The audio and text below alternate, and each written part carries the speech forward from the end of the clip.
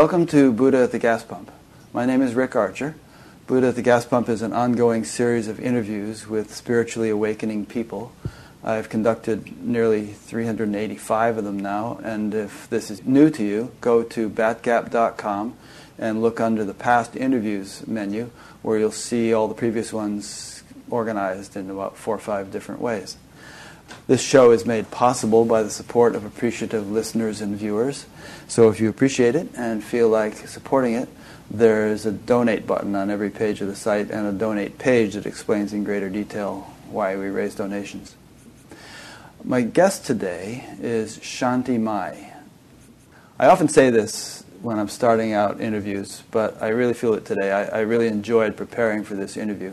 Shanti Mai has really lived a exemplary life, spiritually speaking, and has imbibed or uncovered a lot of wisdom within herself, and it's very evident in reading her book, which is called In Our Hearts We Know, and listening to her online audios. In fact, I had a funny experience, Shanti Mai. I was listening to a bunch of your audios, and you do them, most of them out in nature near some cliff, and you were saying, that's right. Yeah, and you were saying, I'm here today with Davy, sitting near the cliff, and I kind of was I was sort of assuming that Davy was like a human being who was like your personal assistant or doing the recording or something like that. And then at one point, after I'd listened to a number of these, you said, "Oh, Davy's run off to chase a wild pig." So I realized that Davy was a dog. So yeah, that's right.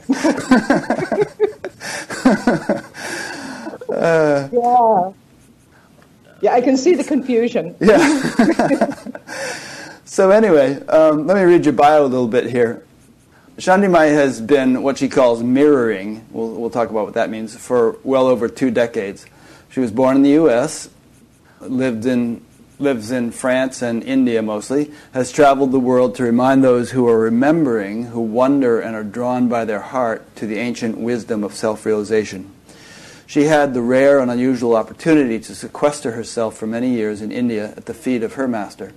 There she learned, unlearned, and experienced directly her master's directives. In that awe-inspiring atmosphere, her work had its inception and has gone full throttle ever since. She carries the Satya lineage to the world and does not consider herself a Hindu. Yet she grew in awareness, love, and wisdom in the rich and fertile furrows of India's venerable spiritual heritage. I usually don't ask people's questions until later on, but somebody sent in a question that perfectly relates to what I just read, and I'll ask it of you. This is a person named KP from Mumbai. He or she asked, "Can Shanti Mai clarify what exactly is a lineage? Is it just some formal outward institution, such as I went to Harvard, or guru that we follow, or are there some subtle energy connections between people in a lineage? Do they see the world differently from people not in that lineage? Also, can a person belong to 2 or 3 lineages, or does it strictly imply only following one guru? Who decides what lineage a person belongs to, and is every lineage open to all?" So there's a good question to start with. Well, that's 5 questions. Yeah, it is. You're right. Whoa.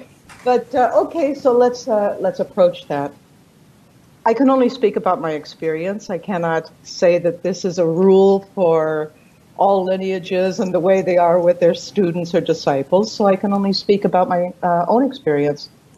And my experience with my guru and the lineage. Lineage means there's a line of masters that have emerged from, let's say, well, okay, you have a guru, and then he has a disciple who's prepared to realize, or whatever depth of spirituality he may discover or acquire.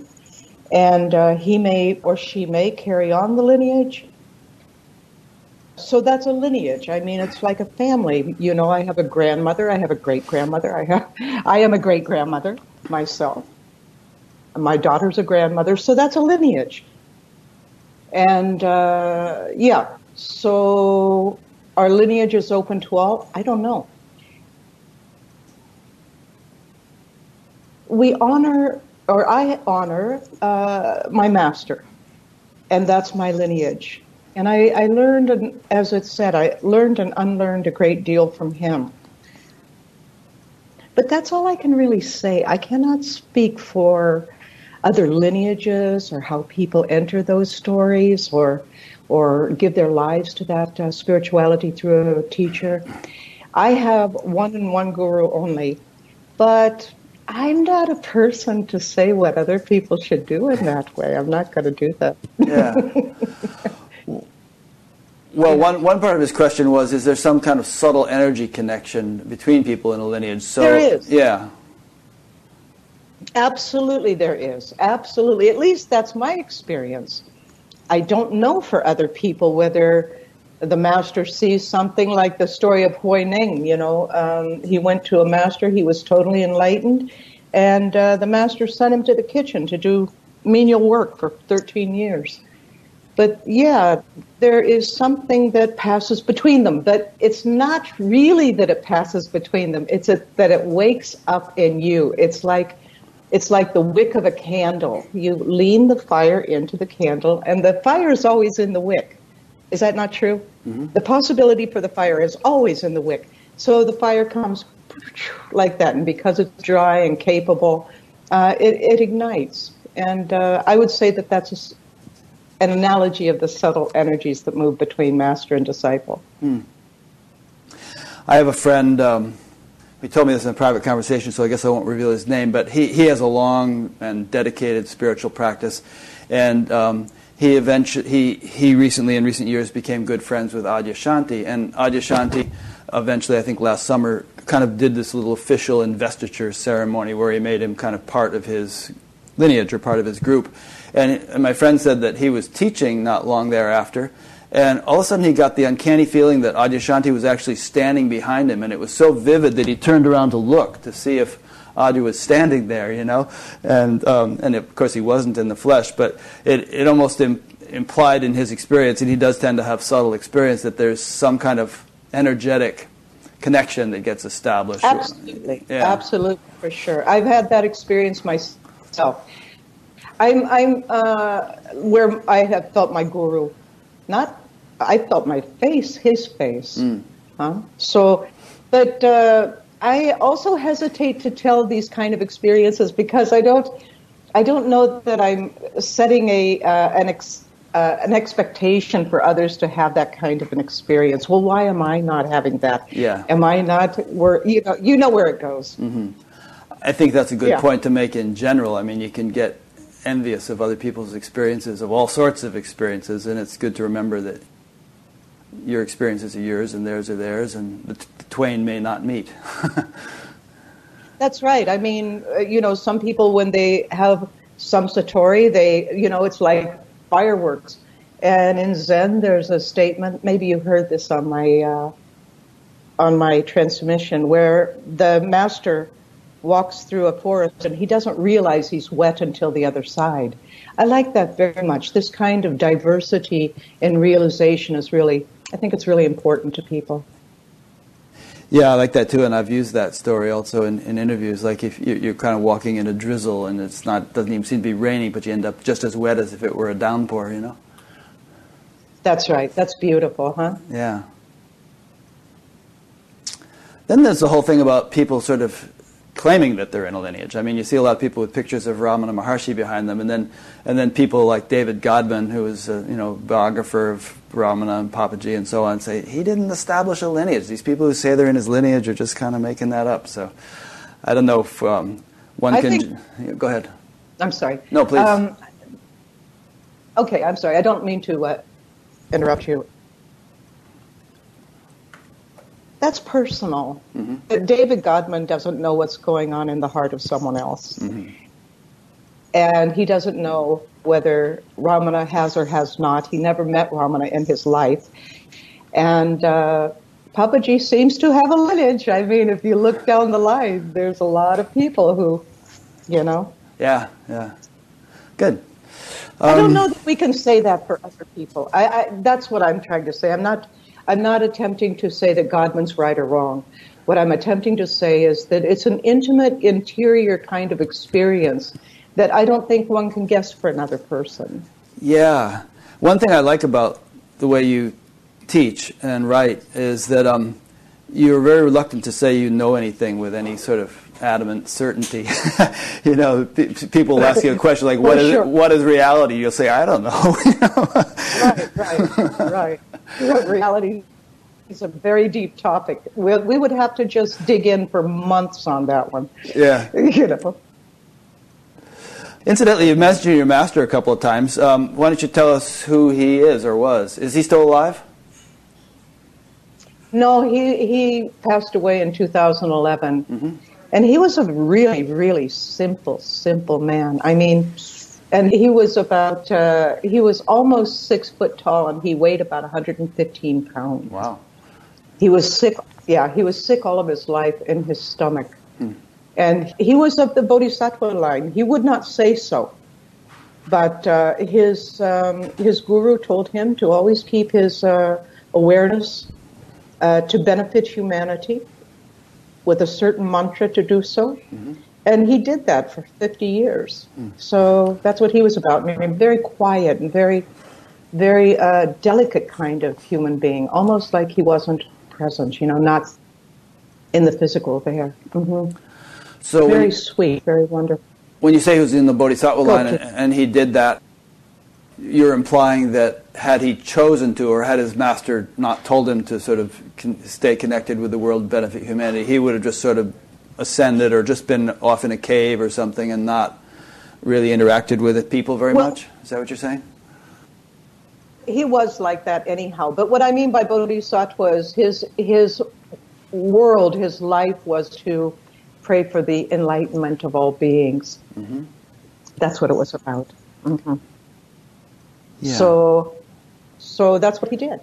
And he just followed his master's directive. Yeah. Okay. Well, we're talking of gurus and masters. At one point you say in your book, 99% of people need a guru. 90% of people think that they are among the 1% who don't. Yeah, I feel that's true. But the statement about when you're mature enough, when you're ready, that will happen. I feel that that's a very, very good guideline. Mm-hmm. So if somebody feels they don't need that, how could they get it if they were resisting it anyhow? Nothing come to them. Like water the duck's back, right? Yeah. But I again feel this is a very intimate story, and everyone is going to transcend this world eventually. And how they transcend this world is, again, a very intimate story. And some people, maybe they will never, ever, ever really need a guru. Mm-hmm. Pretty unusual, if that would be true. If they never needed one, yeah. Yeah. Just this morning I was listening to a recording in which you were saying that you felt like you were transcending or leaving this world. And I think what you meant was, you know, you'd pretty much done it. You pretty much gleaned whatever this planet had to offer you in terms of spiritual opportunities, and that you probably would be moving elsewhere after this. I'd like you to elaborate on that, but... yeah. Go ahead. Maybe. Maybe. Yeah, I don't know. You don't know, right? I feel like that. Yeah, I feel like that. And I don't feel like it's a level or an accomplishment or anything special. I just feel like, maybe, and maybe I'll take 1,000 more lifetimes. But my sense is, regardless of how long time takes, I'm headed out, aren't you?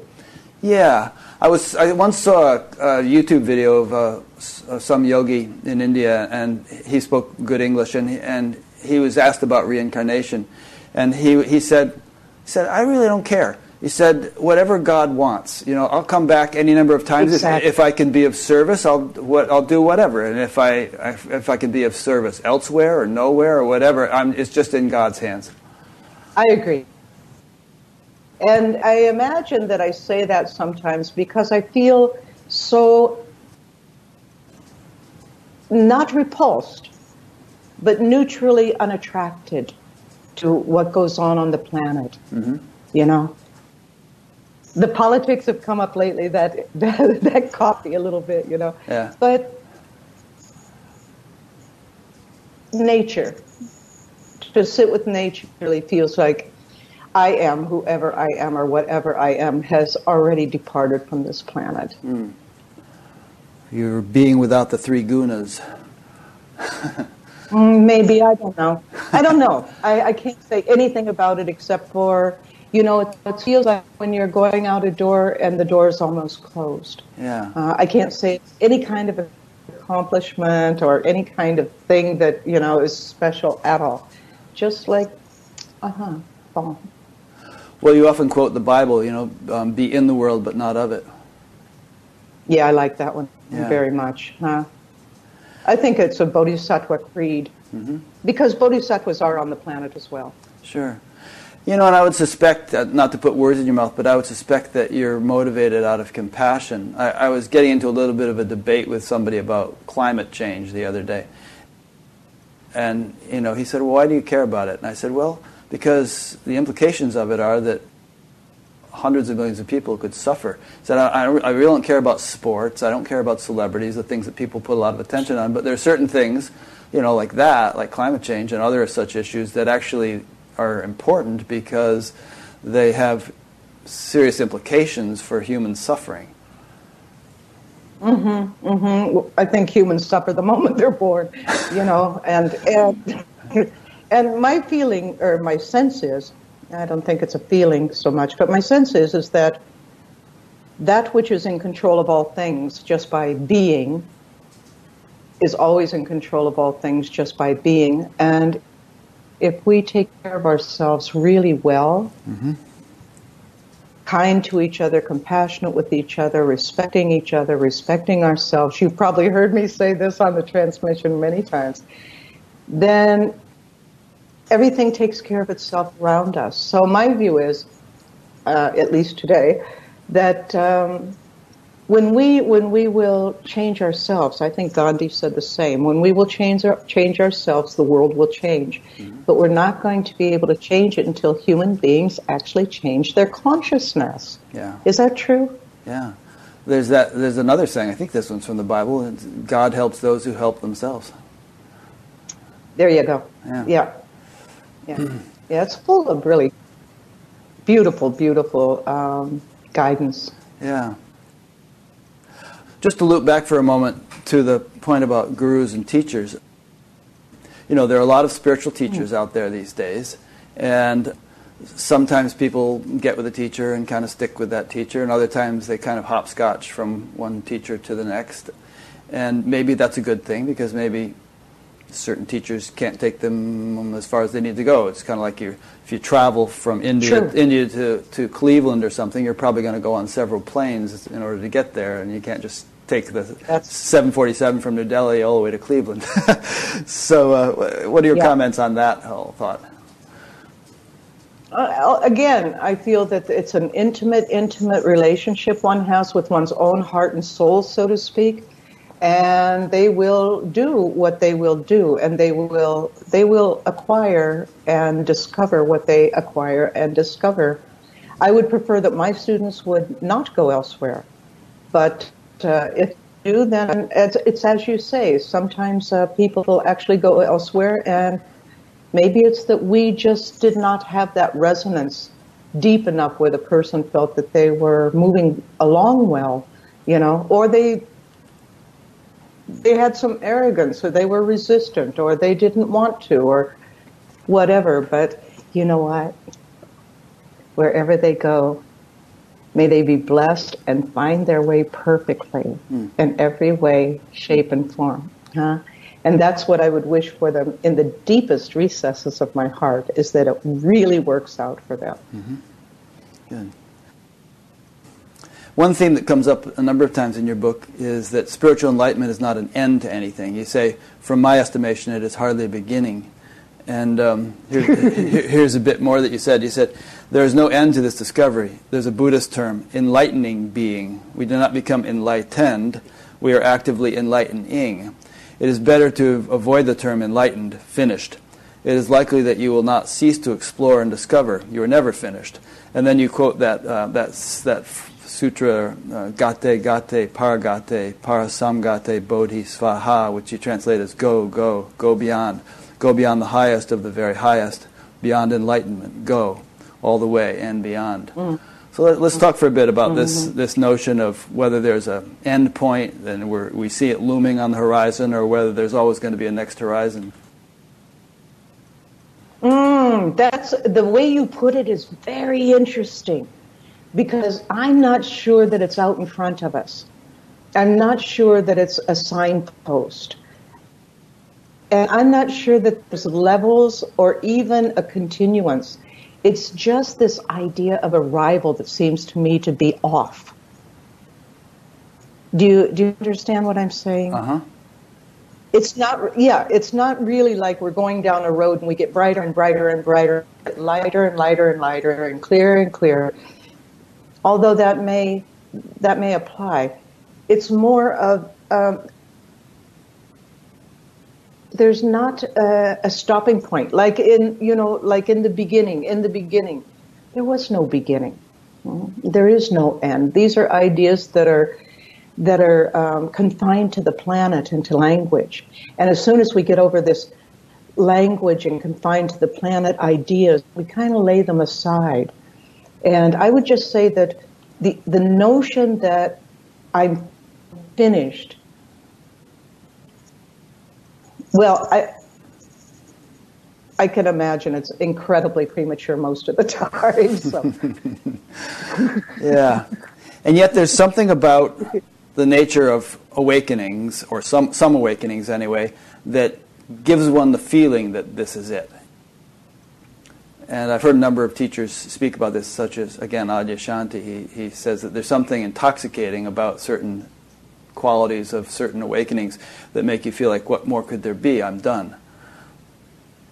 Yeah, but then we're again confined to the idea, and we have to be confined, but let me back up. We're confined to the idea of language and feelings and pronouncements. And I would say that none of that applies, actually. I would say that none of it applies. I've never felt intoxicated myself. That may have been the wrong word, but because that implies drunken or something. But I meant sort of a deep sense of resolution or completeness or coming home, or some sort of quality of finality that seems to be characteristic of some awakenings. I don't mean to slither and slide, but I can't imagine any point that says there's something greater or lesser or done or finished or this must be it. That's a very this must be it. That kind of idea, no matter what word it's put into, is very objective. This must be it. Yeah. I have a strong draw to old masters, really, really, really ancient masters. And pretty much it's where I stay. And they never, ever go to these places. They just never go to... They rarely talk about enlightenment. They just point to the actuality of the situation. You know, when you will drop your thoughts, you've heard me say this many times on the transmission, you will learn to just put them aside, drop everything, release every idea you ever had. Anything that begins to measure you or confine you, just let it go by. And yeah, well, you have to see what that means. Or not. Am I being difficult? No, you're being thought-provoking. I don't mean to be difficult, and I No, don't mean no. to be evasive. I don't think you're in the least bit evasive or difficult. Okay. Yeah. I suppose it could look like, oh my gosh, like, can you answer a straight question? No. But It's very Zen-like in a way, I mean, because I'm asking kinds of questions that would tempt one to get into a very rational, linear box, and the topic that we're talking about doesn't fit in such a box. So I think your answers are perfect. No. Yeah, and whether they are or not, I just don't want to evade for you, and I don't want to like avoid anything. I really, really feel that when you learn to observe your thoughts, you learn to pass them by. There's something incredible, and see, this is even very shifty conversation right here. Something very incredible, very subtle is revealed. And people do find out. They find out, oh my God, I have made this, I have created this craziness around me, these opinions on me, this measurement of myself. I have created all of this with my thoughts. And to just drop little by little. Do you think that Ramana ever thought a thing?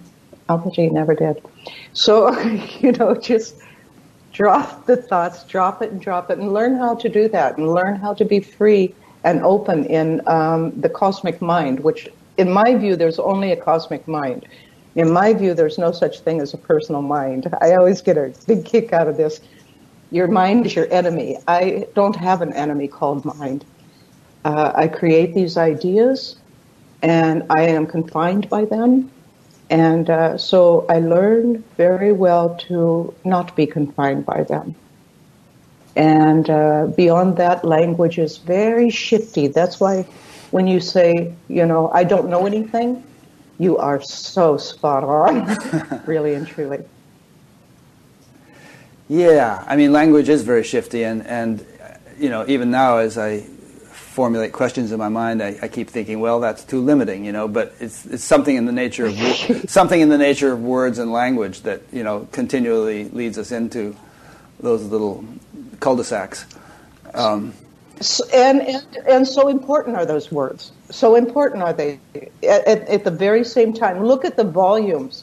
Look at the volumes of libraries, of Buddhist texts, of Hindu texts, of Christian texts, of Muslim text, of the Sufis, I mean, these words must be, I'm getting cold chills, really. It's just really touching me because these words are very important. We just don't throw the baby out with the bathwater. But on the other hand, I'm very careful to not create an idea in people to where because people are very self-defacing, self-doubting, and they will, then why am I not having this, and what's wrong with me? Drop those ideas and just sit on the cliff, or go sit next to a river, or just watch a cloud pass by, and you will have, I cannot say. Yeah, I was up at the gym yesterday, and I was talking to a friend whom I've known for decades, and he's been kind of a spiritual seeker for decades, and he was all grumbly. He was saying, I've been doing this and doing that, and all this meditating, and I've signed up for all these online courses with this person and that person, and he said, I'm just frustrated, and I'm sick of it. And I said, well, are you actually expecting to reach some kind of glorious, big, explosive aha moment, or don't you recognize that, over all these years there's just been a kind of a steady maturation and clarification and deeper understanding and all that, and that's just going to go on forever. If you're expecting to reach some big bang moment, you're probably always going to be frustrated. Yeah. Can I give you another view on that, Rick? It's Sure. A very, very interesting thing what you say. One time I was out on the Sinai Desert with some people, and one woman said, I have been meditating forever. and I've just never, I'm not enlightened.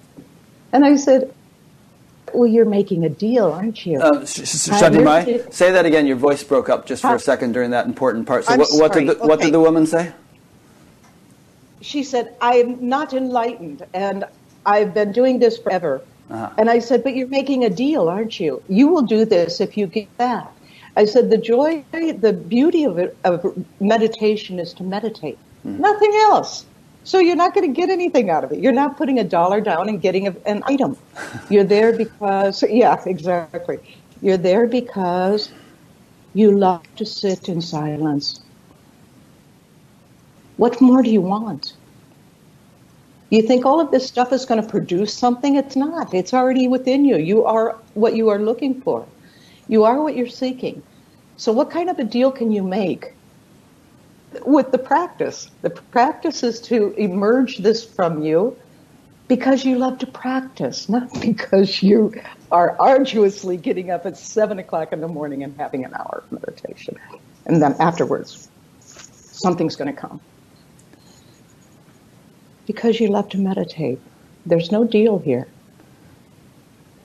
Yeah, I can relate to that. It's intrinsically gratifying and, edifying. Exactly. Yeah. But Rick, what if you are doing that to get something else? It's not gratifying.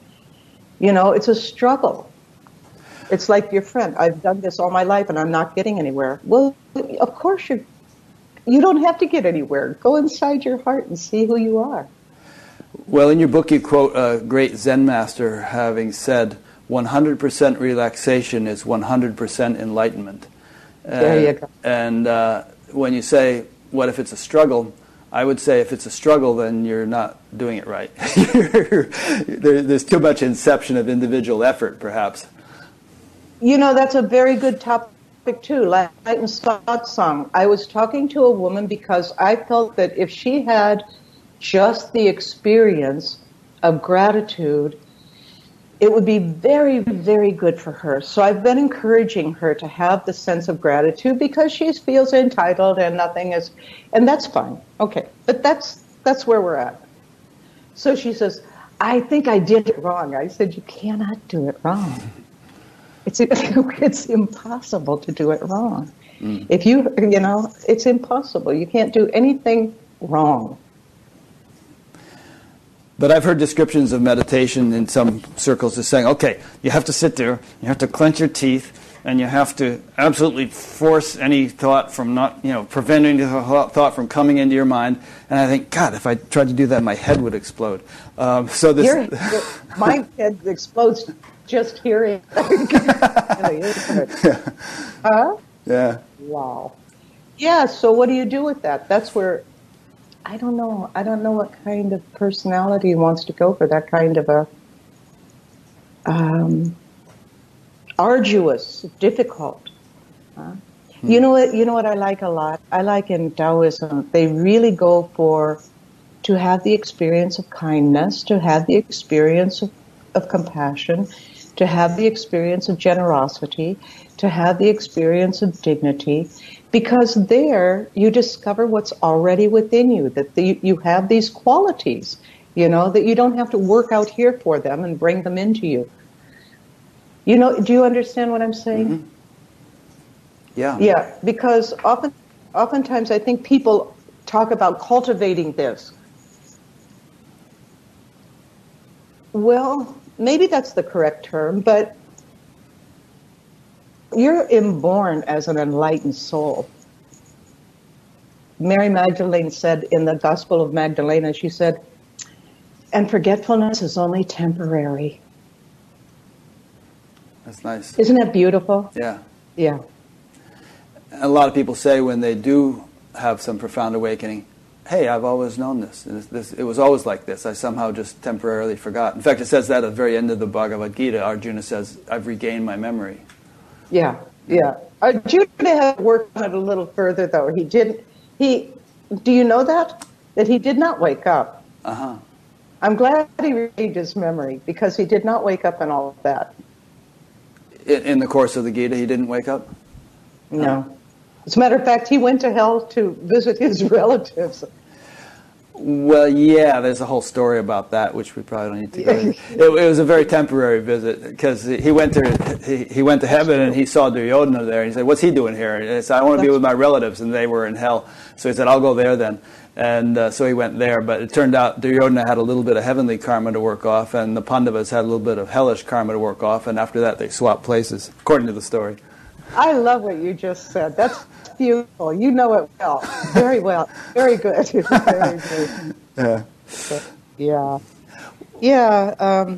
That's the thing is, you know what I feel? What I feel a very powerful possibility exists when one ceases to doubt that all is totality in its undividable essence, and there could not possibly be anything without that. When you will go there, language is so slippery. When you will go there and cease to doubt that the essence of you is the essence of God, is the essence of nature, is the essence of the stars, is the essence of what is beyond anything that we can comprehend, and all that we can comprehend, and hold to that and that only. I feel that that is like a shovel of discovery, really. It just like digs in and digs in. Yeah, I like that theme, and you often bring it up, and you talk about wonder, which I also like. It's to me, that's related to what you just said. I don't want to get too wordy here because I want you to do most of the talking, but I just want to add something which, as I was listening to your talks, it reminded me of something that I think about often, which is that, these days science has told us so much about the way the world works, and if we just sit and ponder a blade of grass and consider what science has told us about it, about how many cells there are in it and how each of those cells is such a fantastic, marvelous, intricate little thing, and then consider the intelligence which could fabricate such a thing and which could orchestrate it, and not only that blade of grass but the whole universe simultaneously, it puts you in a state of awe right away. It does. Yeah. And some of the great old masters would say that when you are in a state of awe and wonder, you've had an experience of an enlightened mind and heart. Mm. Yeah, because there's nothing you can say. There's nothing that you can figure. It's like you say, you take all of these elements and look into it, and all of a sudden, even those elements are gone, but they're like a stairway into that discovery. And you're just like, without a word, without an explanation, it's like the total release, It's like what I'm talking about, release, release, release, release, release. And the importance of words, because you brought first off, in this grass story, the elements of its molecules and its cells and its intelligence. And that brings a sense of wonder. And a sense of wonder brings, it brings the experience of what it is to be free of any definition whatsoever. Yeah.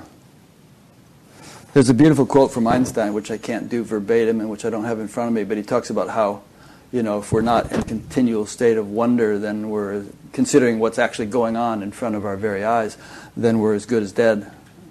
Okay, yeah. Einstein was good for that, huh? Yeah. He made some beautiful, beautiful quotes, and I think it was his experience that he was talking about. Yeah, that happens to me a lot. I'm just like, oh. I say to people, how in God's name, or any name, how did any of this happen? Yeah. And oftentimes they don't get it. They just look at me like, are you crazy? Okay, maybe. Yeah. Well, we have a tendency to take things for granted, I suppose, and to become acclimated to things.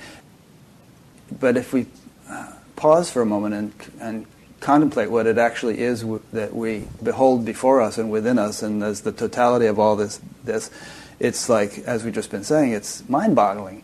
And I don't know, you can kind of remind yourself of that more and more often, and it begins to become a constant condition of just sort of inspiration and awe at the kind of the miracle that we're participating in. Yeah, and oftentimes people don't see it. And I'm always often surprised that people just, that little bit of click doesn't occur because, again, Rick, I have the experience a lot in spiritual circles, and I feel that spiritually ignited people are very sincere and really, really deeply considered and profoundly looking, and still refuse to let go of some of those notions that, oh, I don't know, I don't get it. Like that. I wonder about that. What do you think? Well, I think on the one hand, I prefer to err on the side of considering myself less enlightened than I may actually be, rather than more. I think it's a safer way to go about it. So, maybe they're just being sort of humble, and it's like, in contrast to the depth and clarity of realization that's possible, maybe they're just saying that, I'm a good beginner, but I've got a ways to go. But on the other hand, I think you can sort of, undercut yourself with unnecessary doubts. Exactly. And that when you are in that state of wonder that you're speaking about, Rick, when you're in that state of wonder, doesn't it reveal to you that when you are free of thought and definition and necessity to analyze, that I don't know, people are afraid to disappear in that. This is what I see. What do you think? How do you see that? I don't know. I tend to probably be an over-analytical person and to think a bit too much, but I also feel like, that thing I was saying before about the blade of grass and the intelligence that is permeating and orchestrating everything.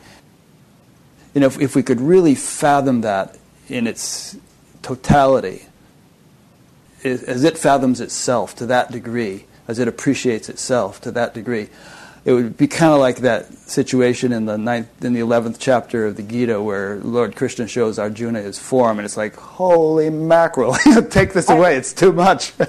I love that spot. Yeah. I love it. I speak about it a lot. Whoa. But what about that blade of grass you were speaking about? I suppose when you are spiritually prepared, then you'll have really to give up a lot. You'll have to give up self-defacing. You have to give up the fear of anything, which is really wonderful. Huh? Mm-hmm. You have to give up resistance to your heart and soul. I say your heart and soul because there's something that, here we go with language, there's something that emerges in a very overwhelming manner, in a very subtle way, isn't it? Like when you see a baby being born, or you see the sun come up in the morning, there's a subtlety, right? But it's like, oh, and we don't want to fear anything ever, and we don't want to lie about it either. So that's why I always say, take it little bit, step by step, but know that you're going into a fearlessness. You're living on the edge of the unknown all the time. There's no such security. Get it straight here, These are all ideas that contain you, and they don't benefit you in any way, shape, or form. So my view is that spiritually ignited people really have to give up all sense of fear and frustration, little by little, and title and identity and yes and no's and resistance, and like you said, the Zen master says, just relax. Just relax. I think there's a balance to be found we've all seen egregious examples of people who got really full of themselves and thought that they were just God's gift to humanity and that they were perfect and beyond reproach and could do anything and, were untouched by the karma because they were so high and mighty and blah, blah, blah. There are all kinds of crazy examples. And we've also seen people who are like, oh, I'm such a poor schmuck, I'll never get anywhere, I'm no good, blah, blah, and just indulging at that end of the spectrum. I think there's some kind of a balance to be found that mixes together some nice qualities of confidence, but humility, and wisdom, but at the same time realizing you really don't know anything compared to, anything for certain. There's somehow, it's a paradoxical thing that you learn to embrace. Right, but yes, absolutely. And I feel that, well, let's just speak about one thing, being wrong. People are fearful of being wrong. So this is one of those little tiny fears that you can let loose of, but it's really, really it's a leap to the moon. Because who cares if you're wrong or right? Yeah. To be wrong is also to be right, because you have to turn around to be aware of what's beneficial and what's not beneficial. Anyhow, these, to me, I don't know if we're going off topic or not, but to me, these are very important spiritual willingnesses, is to lay down anything that encumbers you, Yeah. What do you think? I'm never wrong, right, Irene? I'm never wrong, am I? Can I see Irene? She's sitting over here. Oh, she's in her bathrobe. She wouldn't want to get out. Later you can see her. Okay. She was saying that willingness to admit you're wrong. I just said, I'm never wrong, right? Don't even get me started. But I would say that if you want to go north and somebody's telling you, okay, but you're heading south, you'd be okay with that. You would turn around without question and say, thank you. Yeah. But, so that's the kind of thing I'm talking about, is that that we clear away these encumbrances of ideas that we have about ourselves. Yeah, you told a story in one of your talks about this Zen master who was confronted by somebody in the audience, and they said, you're wrong about that. And he said, oh, okay. And he went off and learned what he had to learn, Yeah. You want to tell that story? Yeah, it goes that something, it was about a Chan man. And he said something that negated actuality, and he defined something, and I don't remember what it was, but he defined something. Maybe he said, enlightenment is like this. And then a man in the assembly stood up and he says, you're wrong. And so the master went to him and he said, Chan man, tell me where I'm wrong. I want to know. Mm-hmm. And see how wonderful that is? Yeah, rather than being defensive about it. Yeah. Absolutely. So the Chan man says, you go sit, and you sit until you find out for yourself. And he did, and he found out for himself that he made an error in definition, you see. Mm-hmm. And he never did that again for people. So I really, here's one more. Can I Sure, one more? Of course. But I'm conditioned. No, you're not conditioned. You're not conditioned. Don't say you're conditioned. It's so that you've learned things and you've learned them well, but be careful not to make excuses. I was just going to say, well, you aren't conditioned, but there is conditioning, and the conditioning can tend to kind of hide the you, that isn't conditioned, and so there does need to be some unraveling of that, right? Right, but the more excuses that you make, the more compounded that idea becomes, and if I have learned, but I cannot be conditioned. It's impossible to condition me. That which I am seeking within myself is beyond any idea of conditioning. Right. So I just drop that notion away, And even though I've learned something very strongly, I've learned that my name is Shantimai, that my name was Mary Holland at one time, long time ago. And if anybody says Shantimai, turn around like that. That's what we're talking about conditioning. And that's a useful conditioning. It is a use. Exactly. There we go again. Yeah. There's so much usefulness, but when we compound on top of ourselves fears and concern about always being right, and I'm conditioned and I'm not capable, those are ideas that don't benefit you at all, and they're not true. Yeah. Well, it's like it's useful to be conditioned in the sense of knowing how to drive a car. And my wife had a fender bender at a certain intersection here in town some years ago, and every time we get to that intersection, it's like, be careful, this intersection scares me. But there's nothing more dangerous about that intersection than any other, but there's some impression that was made at that intersection, and so I guess... No, I get that. Yeah. But let's go to meditation again. What do we do in meditation? We breathe and we just observe. Mm-hmm. And we sit in stillness. Why? So that all of those ideas that we have can be laid to rest for a moment. So that we can see beyond them. And that's all I'm saying, is that we perhaps have to give up some ideas about ourselves that are not very beneficial. Sure. Did you ever hear the story about the line in stone, the line in sand, the line in air, that whole thing? I'll tell it. No, I'd love to. I'm opening myself up for criticism. People always say, why don't you just shut up and let the person talk? But anyway, I'm going to tell you this because I think you'll find We're having a conversation. Yeah, you'll find it useful. We're having a conversation.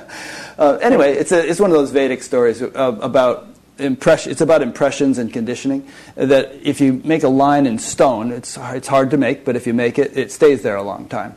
If you make a line in sand, it's easier to make, and it doesn't stay there as long. If you make a line in water, it's even easier to make, and it stays there even less long. If you make a line in air, it's very easy to make, and it disappears the minute you make it. So it's said to be that way with conditioning, that if our nervous system is such that it's like stone, then we new impressions that we accumulate are etched in it and kind of last and last and last. And we want the nervous system and the whole makeup to be more and more and more and more air-like, in the sense that we can experience very deeply and profoundly without limitation, and yet the impression is gone the minute it's experienced. Yeah, that's really good. That's like Ramakrishna's point. Hey, we're having a conversation. I wouldn't want the whole conversation resting on my shoulders, I'll tell you. I'm glad you're on the other side. Okay. It's like Ramakrishna said, a line drawn on water. This is very good, huh? It's like a line drawn on water. It's there, but it's gone. Yeah. And oftentimes I talk about that too, that limitations are very important, like you say, huh? Some limitations are very important. You will not do this to me. I will not permit it. Right? Mm-hmm. This is my line. But as you say, if it's drawn in air, then that line can be drawn anywhere at any time, that it's useful, and not in cement, like when it's not useful. Yeah, and the metaphor isn't meant to imply that we're just permissive and whatever happens, I'll just be open to it. So I'm glad you followed up with that point. Yeah, no, we don't do that. No. It's a very fine line. In the Vedas it says the pathway or the road to enlightenment is narrow and as difficult to walk as a razor's edge. Mm-hmm. And I feel that that's true. I feel that it's really, really, really true. That's a constant, it's a constant release. I would say that. Release, and then it's just like we were just saying. On the other hand, you can't release everything because you cannot let somebody treat you like a doormat. It's just such a fine and beautiful, beautiful skill to navigate your way through life, to realize the depths of your beauty, your intrinsic intelligence, your dignity, a wide open mind, a wide open heart.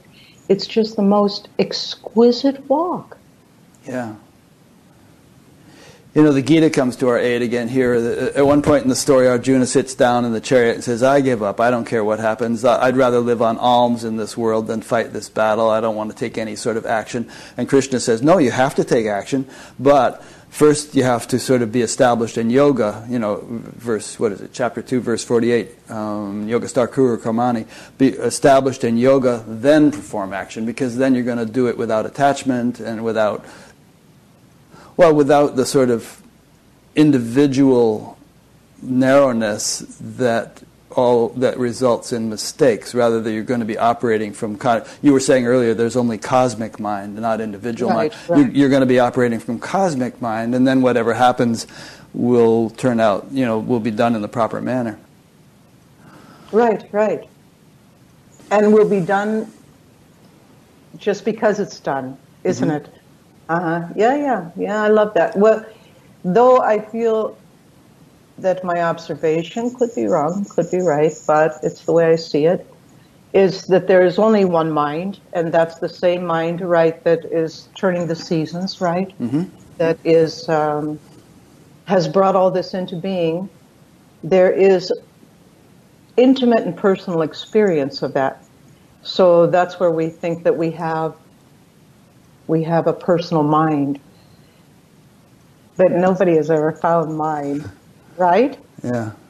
Right. I don't know what mind is. I have no idea what mind is. When you said that the first time about half an hour ago, I was thinking, well, yeah, there's only one ocean, but then we see these waves on the ocean. And of course the waves are nothing but ocean, but you can still define this wave and you can distinguish it from that wave. Absolutely. So you have a personal experience of the cosmic mind, but you don't have Bodhidharma. I remember one story about Bodhidharma. Do you want to hear it? Yeah, of course. Okay. I think it was Emperor Wu went to Bodhidharma and he said, Bodhidharma, please appease my mind. And Bodhidharma said, well, bring me your mind.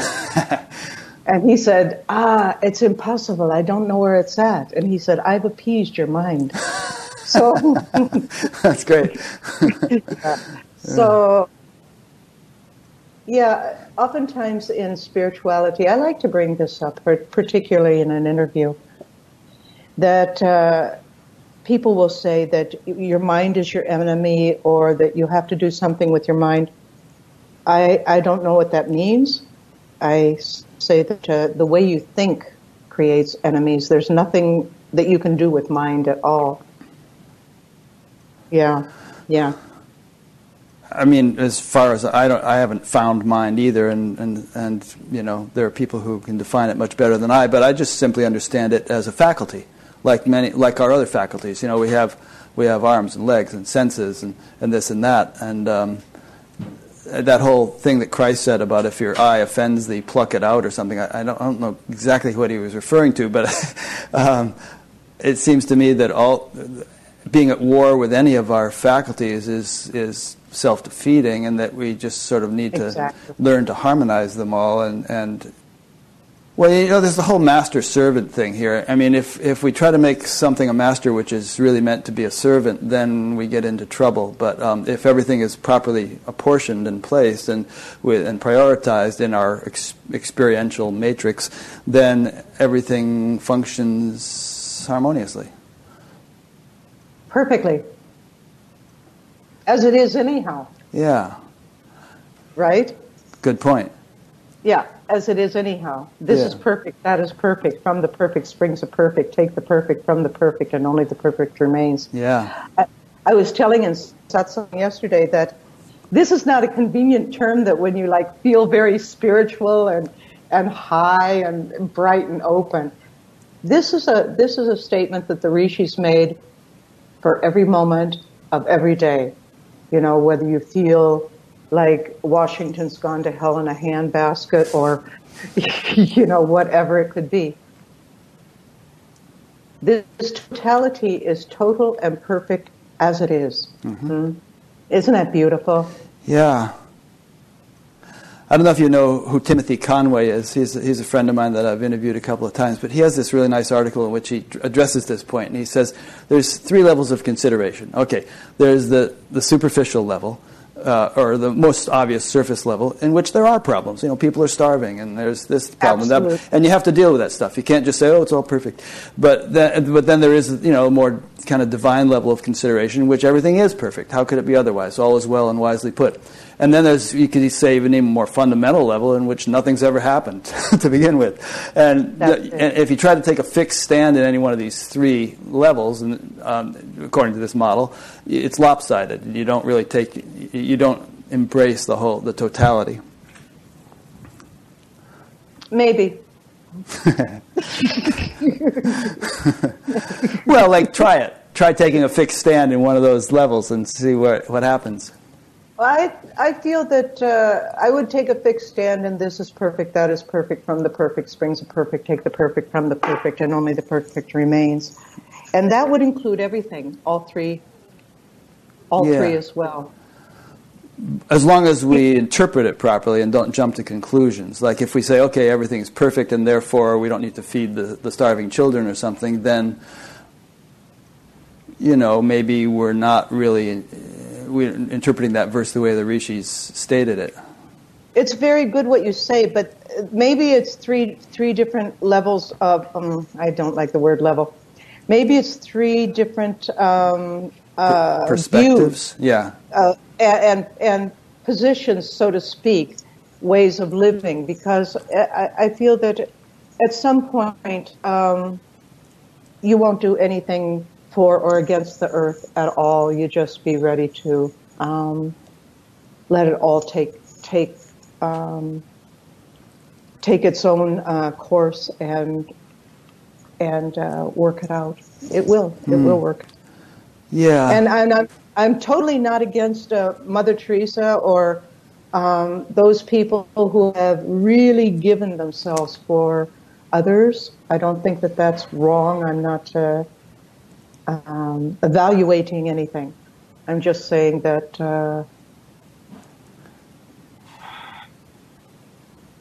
there's something is, again, language is very difficult. There is a quality or an intelligence that is truly governing everything, everything. Mm-hmm. And that would be the person who feeds, that would be the person who does not feed, that would be the bodhisattva, that would be the violent person, it would be everything. Huh? Yeah, no, I agree. And I think it's kind of a matter of dharma also, like where you're really meant to serve and what your situation is. The world is, obviously, God loves variety. look at the world, look at the universe, look at the Amazon rainforest, and we all have our different streams of destiny to fulfill. Absolutely. Yeah.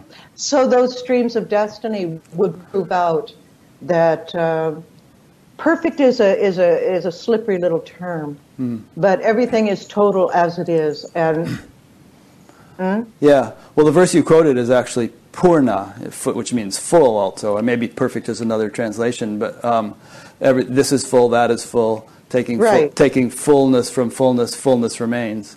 Right. So and absolute. It also means absolute and complete. Mm-hmm. This translation that I give you is from Swami Muktananda. Uh-huh. And I always liked it because it's very confronting for people, and I really love confronting people. Yeah. This is one of my favorite things to do because I feel that spirituality should be very confronting because you're going to have to change your mind about something. Mm-hmm. You're going to have to look at it in a different way, maybe. So that's very confronting, is it not? Yeah. Speaking of confronting, and speaking of Swami Muktananda, and I don't know if you want to go there, but I've been pondering lately the correlation. I've been pondering this for a long time. The correlation between enlightenment and behavior, particularly ethics and morality and stuff like that, which of course can be a very relative thing and can be determined by cultural mores and so on. But, some people say there really is no correlation. You can be an absolute scoundrel, and I'm not implying that Muktananda was one, but you can really be an SOB and yet be enlightened. Others say, no, that's not enlightenment. That's some kind of half-baked condition, and if you're really enlightened, as we would ideally like to use the term, then that's going to percolate into your behavior, and there are going to be qualities of saintliness. So have you given much thought to that whole conundrum? And absolutely. What do you think about it?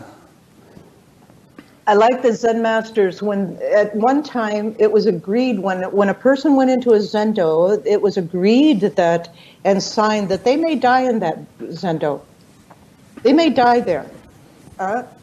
And the master would, at just the right moment, would whack, and that guy would go, oh, and everything would be gone. But it was a divine action. To take advantage of anyone for any reason, for one's own aggrandizement, is not enlightenment. You wouldn't even want to. You may be stern about your direction. You may even ask somebody to go away because I have 3 people in the last 30 years. Because we don't do it right together. There's somebody waiting for you who can do it right with you. But to take money, I take money because it's a livelihood, so it's not something we ask. Yeah, we're not telling people to give them their life savings or their grandmother's inheritance or something like that, Never. Right. Never have I needed to ask anyone for money personally whatsoever. Yeah. Not once. So that's my good fortune. I've never had to go there, right? But to sexually exploit, to need somebody to aggrandize you as, oh, you are so great and you are so wonderful. I had some of that in my past too. Mm-hmm. I can't stay there long. Mm. And I would ask also the people who are listening who maybe get caught in such a place, don't be there long either. Because you have a certain responsibility to that as well. Even a really rotten teacher is showing you how not to be. Isn't that true? Mm-hmm. So it's not that you stay there. You have a responsibility to that experience too. You have to go as quick as you can, and nobody can say what a person needs to go through. But no, absolutely not. Absolutely not. They may be strange, they may be weird, they may be upside down, those enlightened souls, but they could not harm anyone. Yeah. Just last night, somebody sent me a quote from the Dalai Lama. It'll take me a minute to read, but I think it's worth reading here. Please. He said, a teacher who behaves unethically or asks students to do so can be judged as lacking in ultimate insight, His Holiness said. As far as my own understanding goes, this is Dalai Lama speaking, the 2 claims that you are not subject to precepts and you are free, these are the result of incorrect understanding. No behavior is free from consequences. For this reason, true wisdom always includes compassion, the understanding that all things and all beings are interconnected with and vulnerable to each other. Even though one's realization may be higher than the high beings, His Holiness said, one's behavior should conform to the human way of life. When teachers break the precepts, behaving in ways that are clearly damaging to themselves and others, students must face the situation, even though this can be challenging. Criticize openly, His Holiness declared. That is the only way. If there is incontrovertible evidence of wrongdoing, teachers should be confronted with it. They should be allowed to admit their wrongs, make amends, and undergo a rehabilitation process. If a teacher won't respond, students should publish the situation in a newspaper, not omitting the teacher's name, His Holiness said. The fact that the teacher may have done many other good things should not keep us silent. So anyway, that was the quote. No, that's a perfect response. Yeah. Perfect response. You know, what would you do if you sent a sincere person away from their spiritual journey because they were so frightened or so disillusioned. Yeah. Exactly. You know, you have a big responsibility. Somebody wrote to me recently and said, well, I don't care how they take it. In a way, I understand you don't care how they take what you say. I'm just free to say whatever I want. And I asked him, I said, shall I respond to you?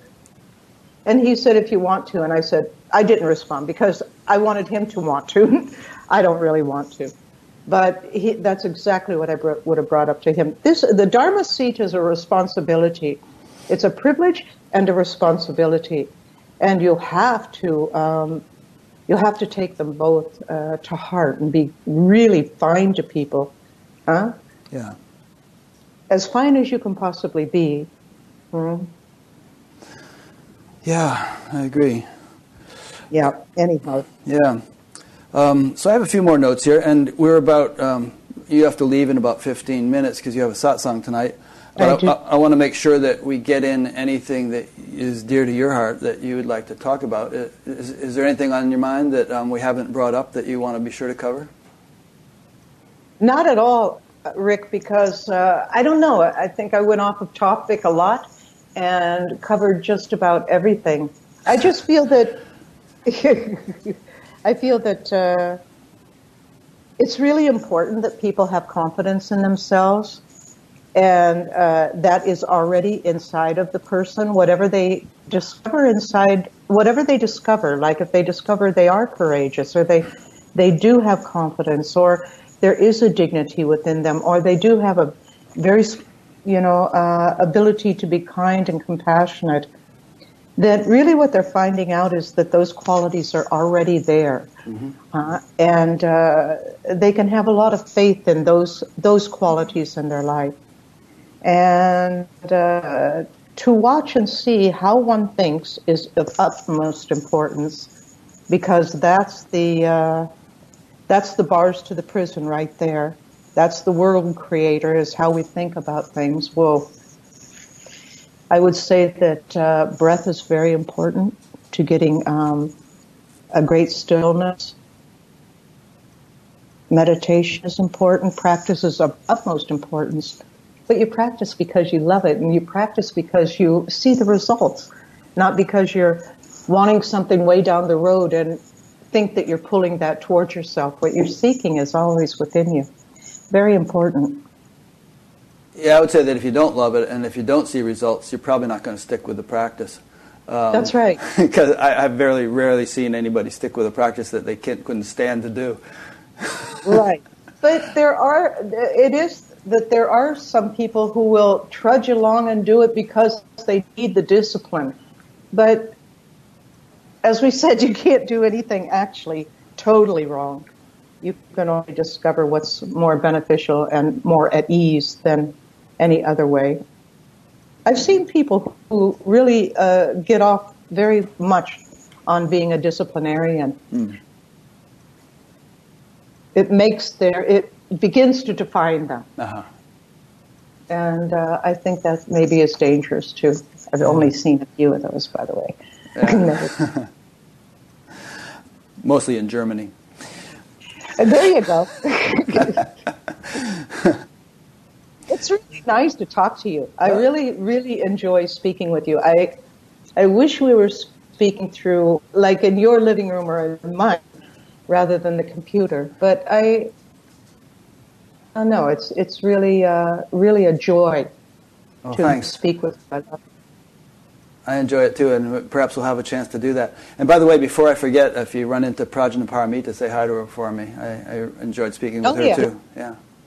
Yeah. Yeah, she's a sweet. Yeah, for those listening, she was is a student of Shanti Mai, whom I interviewed about a year or so ago.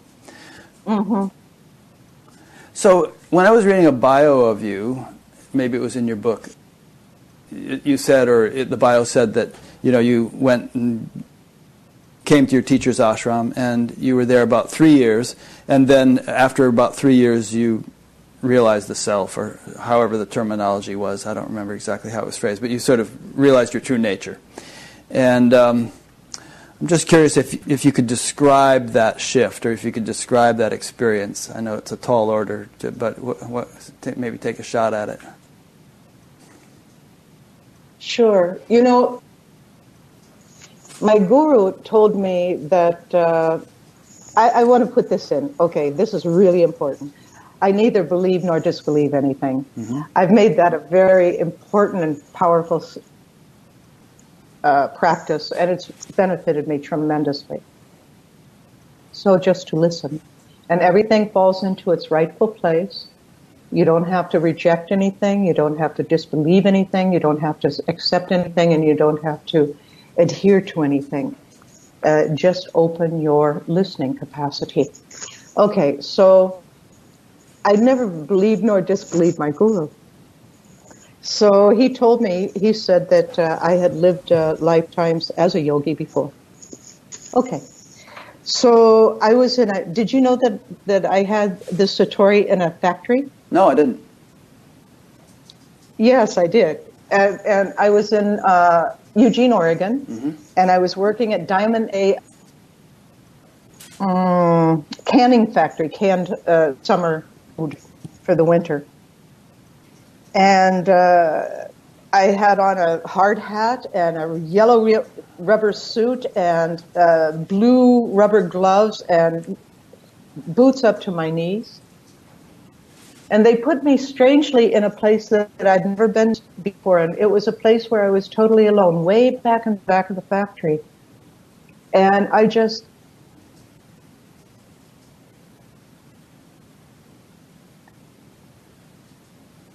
know it was an hour because I was at work.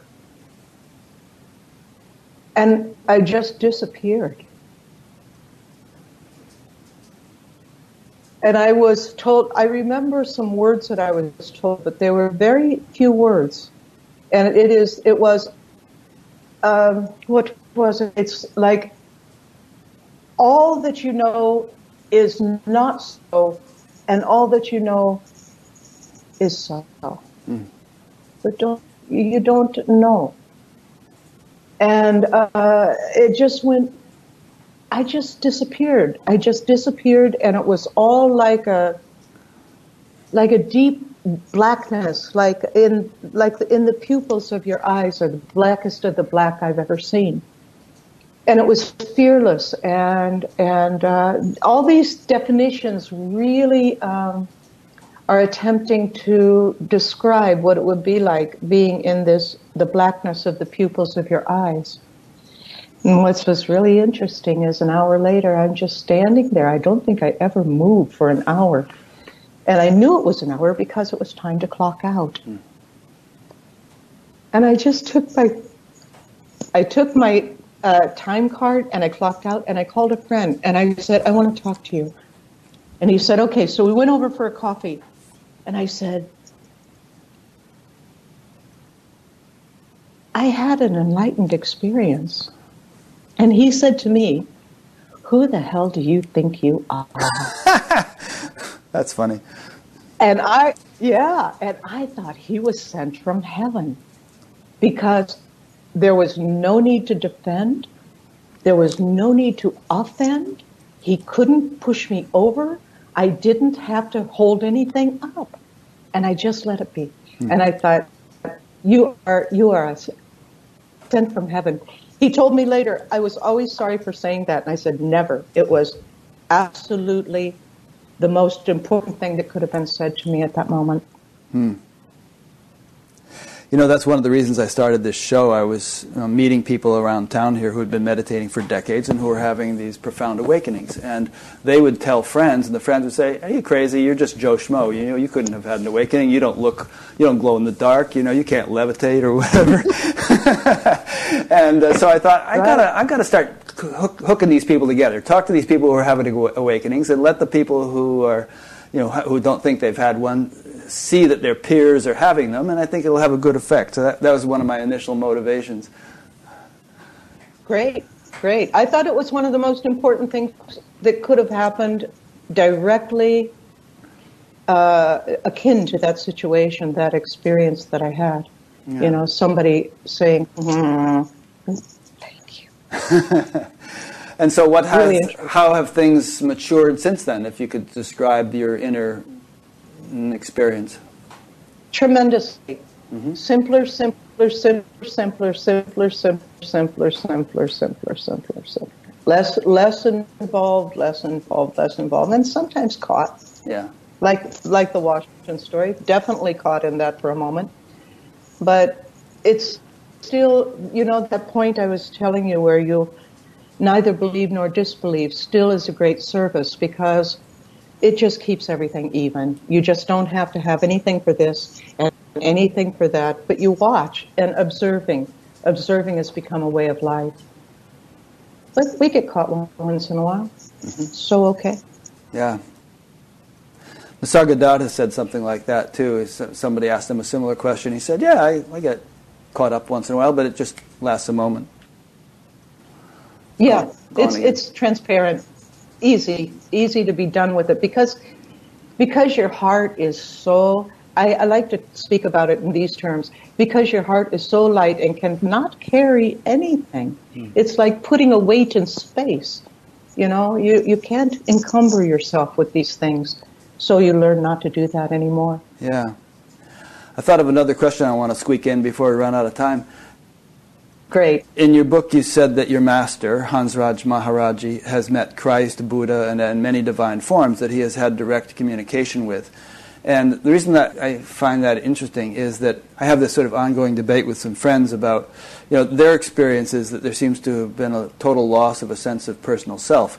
And yet you keep hearing these stories of ascended masters and whatnot who seem to be hanging around in some way, shape, or form and interacting with people.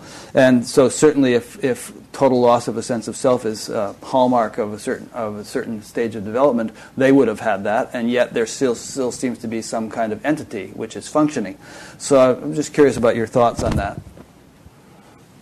Yes. Yes, what? I'm not going to let you off that easy. Yes, that, you actually walk in two worlds at once. Mm-hmm. And you just accept your experience as it is and not try to shove it away because you should look like this. You should look like that.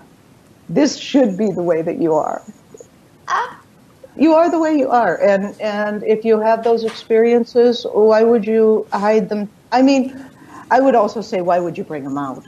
For myself, it would be, But if he wanted to bring them out, and then... Well, let me ask you, for instance. You said earlier that there's only cosmic mind, not individual mind. Do you have a sense of individuality, of personal self, of, somebody home? It's a really good question because it's a really good question. If somebody says, hey, Shantimai, this person turns around. If this body's hungry, it eats. If it puts its hand on the stove, then Exactly. Yeah, you feel the pain's felt there. I don't feel it over here in Iowa. Exactly. And yet, you'll have your own individual experience of the cosmic mind, like every blade of grass. But I ask myself, after that experience and some long time in silence in India with my master, I said, because Maharaji said, you'll do this and you'll do that. And okay. And I thought, how does a guru act? And I thought, wow, what a cage. Wow. Ooh, stay away from that one. So, for myself, I just report as much as I can to people that would help them. Mm-hmm. But I really don't know about being here or absent or any of that. I'm not quite sure. That's good. That's a good answer. Yeah, I'm not really quite sure. I know that all through the day something is occurring, but I'm not quite sure if there is an entity, individual, or not. Yeah. Somebody's hungry here. I don't find Shantimai all that interesting. And I don't demean her. The thing is that I don't find myself very important. What I find important is the teachings. Yeah. Mm-hmm. My sense is that just as, like physics tells us that a body exists, but if we go deep enough, there's no body found. There you go. That in the same sense, we could say there's a relative self, But if you go deep enough, sure, it has no ultimate reality, but it's just sort of one of those relative things that, what is it, that word in Sanskrit is mithya. It's conditional reality. It's, right. There's that old saying of the pot. There's really only clay. There's no pot. It's just clay. And yet you have a pot, and you can put beans in it or whatever. There's a sort of a relative function. That's a beautiful way of saying it, because, I absolutely don't have an answer for that, really. Yeah. Not really. Except for, my view is that you do live in two worlds at once. You live in the world of, again, I would use the term release. Everything is released. And then you live in the world of particular. To me, they're not different. They're different, but they're not separate. You understand? Yeah. There's a lot of difference, but I don't find any separation, and that's the only thing I can say about myself, whatever that is, in terms of a reality or a dispensation of anything. Good. Yeah. Okay. Well, that's a good note to end on. As P.T. Barnum said, always leave them wanting more. Oh, I love P.T. Barnum. This has been a circus. Sure. It's our spiritual circus. Yeah. So I've thoroughly enjoyed this conversation. You're a really wonderful person, even though you're not a person, and it's a joy to talk to you. Yeah, don't let it go to you. Are you Norwegian? No, I'm English, Irish, and Scottish by ancestry, although I was born in Connecticut. Okay. Why do you ask? Because you remind me of a Norwegian person. Okay. Nope, Yeah. Not Norwegian. Although I like that song. Which one? Norwegian Wood.